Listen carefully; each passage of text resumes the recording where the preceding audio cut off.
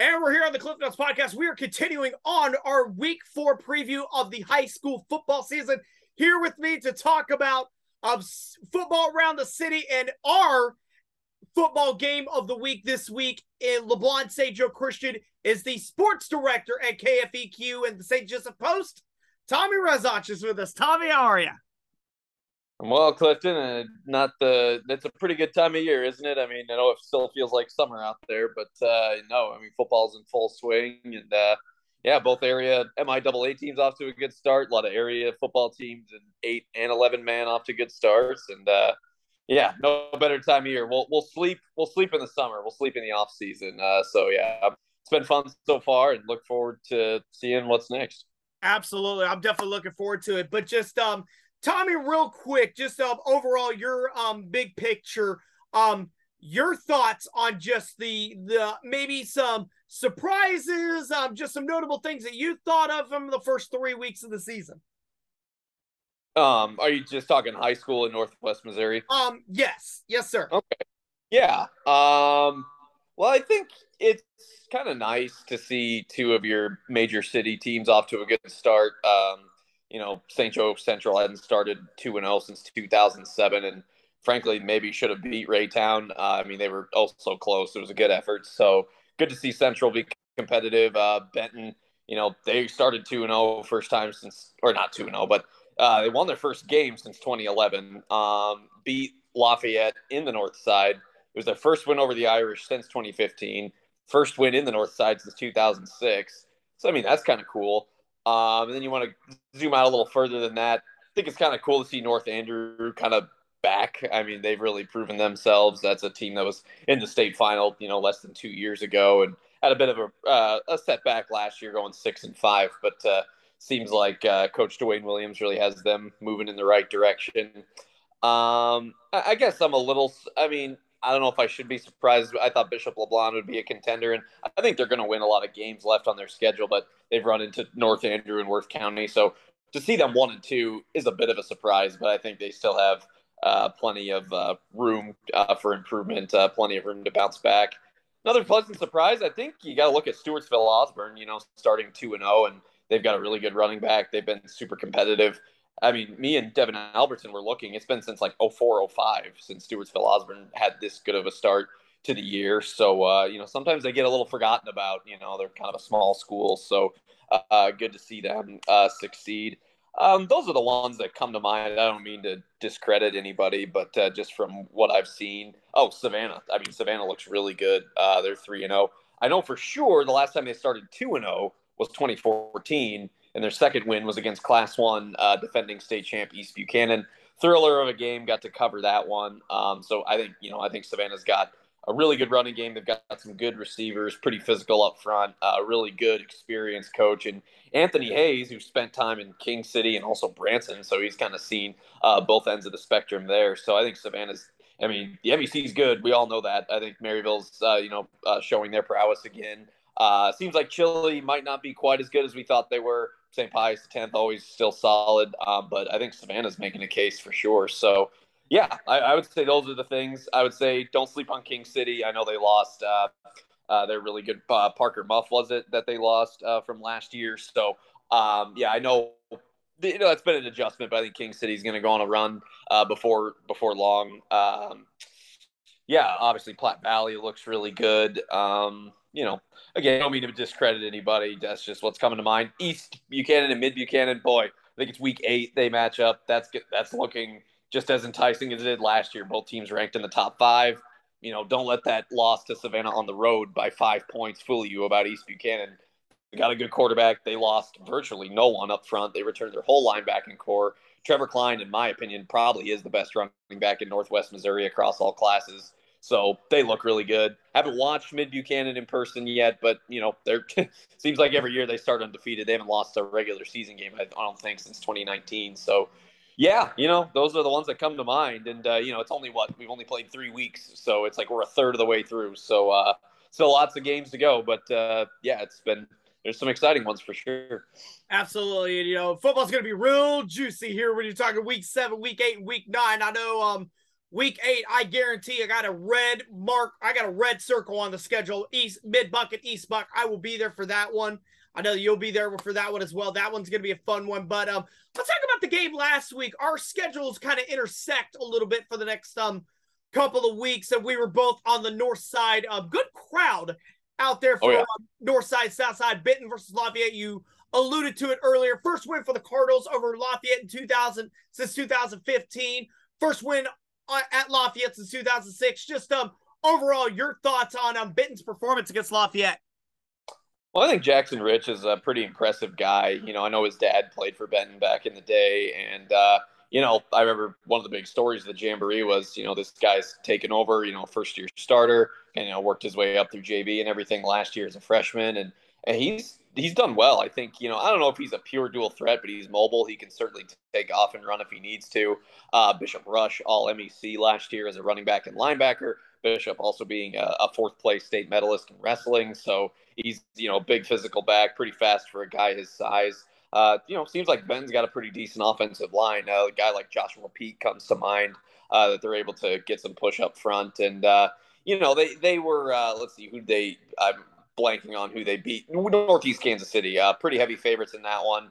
Ran into Central, and I think Central's just a little faster, especially in the talent positions. I think Central has some really good playmakers when you're talking about Anthony Vassar, Stone Wetlaufer, Gabe Fields. Benton had to host them and, hung with them for a half, but then Central kind of pulled away. But, Benton, I think they were heavy favorites against Lafayette. I think maybe in the back of their minds they knew it, but it had been a long time since they'd beaten the Irish. I mean, they'd lost some really close games to Lafayette.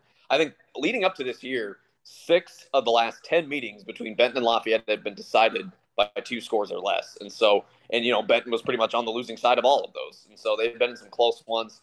They left little doubt. I mean, that first half, they kind of dominated. It started slow, right? They were up, 6-0 end of the first, and then they scored 19 points in the last 2.5 minutes of the second quarter. You blink, and it's 31-0 Benton at the half. So, impressive. It was unfortunate to see Jackson Rich go down late in the third quarter. I think Devin Hoffman took over under center for the last couple series. Doesn't look like anything serious. Just talking with Coach Kevin Keaton. I know they've been down. Denver Doman, Doman got hurt in that Jamboree, and they've been without him the first 3 weeks. I know he was in pads, but he didn't play last week. So I think that's a good sign that he's on his way back. So add him to the mix. All conference, all district basketball player, certainly a really talented football player. You throw him in there, another target for Jackson Rich, just another guy that you can utilize in many different ways. Really good defender as well. That's going to be big. So and they're playing Kansas City Center. Benton is this week. That's the only team they beat last year. Center, last I looked, winless still. So I think Benton has some games on their schedule that they're going to win. They still got some tough ones. They're in the MEC too, so they got some tough ones ahead. But like I said at the outset, just refreshing to see some of these programs. Benton hasn't had a winning season since 2010. They haven't won more than 2 games in a season since either 2017 or 16. So, it's fun to see. They won the Jamboree, which is a big deal. They hadn't done that in 7 years. So we'll see. Again, it's early, but that Lafayette win, even if they lose every game after this, I think in a lot of ways they'll see this as a successful year because, hey, they beat Lafayette. Oh, absolutely. Definitely. So I think that was definitely a fun game here. Let's talk about this week's game. Our schedules once again intersect. We will be at the same place, same bat time, same bat channel. LeBlond and St. Joe Christian may not be the most appealing game on paper, but I think this can be a fun atmosphere as well. So your thoughts, first of all, your thoughts on Bishop LeBlond this season. Yeah, definitely one to watch. They brought back a lot of talent, and I still believe Landon Gardner is one of the better playmakers in this region, certainly in 8-man football. Multi-sport athlete, very smart kid, can throw it, can run it, really good defender too. He had a ton of interceptions for LeBlond last year. It's no secret LeBlond kind of struggled when they made the move down to 8-man a couple of years ago. I guess it's been more than a couple, 2018, I think it was. But last year was a huge step in the right direction. 10 wins. They get to state quarterfinals, get to the district championship game, and run into a really good King City team. I mean, they hung with King City for a while, but it seemed like the Wildcats kind of had leverage for most of that game. And obviously King City made it to the state semis where they lost to eventual state champion Drexel. But yeah, LeBlon's strength of schedule, and this stood out to me when I was looking at them early in the year. I mean, it's a gauntlet. You play Worth County, who was the state runner-up last year. Kind of got into a shootout with Pattonsburg. Seems like Pattonsburg's a little better than last year. Seems like they at least had the ability to score points. But I feel like that one was probably closer than LeBlon wanted it to be. I think it was like a one-score game in the third quarter, 166-44. Hosted North Andrew. That was a top 10 battle September 2nd, which is week 2. Back and forth for a little while. North Andrew pulled away. Again, I think North Andrew is really, really good. I voted them number 1 in the 8-man poll. And then, going to Worth County. That's a tough test. Worth County off to a good start at 3-0. Worth County kind of dominated there, 64-12. So, haven't seen them play yet this year, but looking forward to this one. It's they only have to go a few minutes down the road, and it's kind of unique. A city the size of St. Joseph getting to host 2 8-man schools from the city together. I think that's a really unique thing. I would be hard pressed to find anything like that in the state of Missouri or, frankly, the United States. So just that alone is really cool. And you remember, Christian was 11-man there for a couple of years. Made the move back down in 2021. They've been winless the last 3 seasons, haven't won a game since 2018. But we could talk about Christian a little bit if you want to. But Christian's no pushover. They scored 58 on Santa Fe. Not only is Santa Fe unbeaten, but 58 is the most points St. Joe Christian has put up in a game since 2017. So that's significant. They gave Stanberry a fight, for most of the first half in a game that got paused due to stadium light malfunction and got resumed on a Saturday. And so far, that's Stanberry's only win is against St. Joseph Christian. So, I think their time is coming. Christian doesn't have a huge roster on varsity, but they were really young last year. I remember them being really young, kind of lacking some size. They bring guys back, and they've at least shown the ability to put points on the board. So I think LeBlon is the favorite going in, given what we've seen over the last year or two. But, I think Christian – I mean, look, Pattonsburg put 44 on them. Pattonsburg put 44 on LeBlon. So I think Christian will get some points on the board, but I do think LeBlon is hungry and really wanting to get back in the win column. And LeBlon did kind of dominate this game last year at Eagle Stadium. I don't think it's quite as lopsided as that, but I do think LeBlon, you got to favor them probably.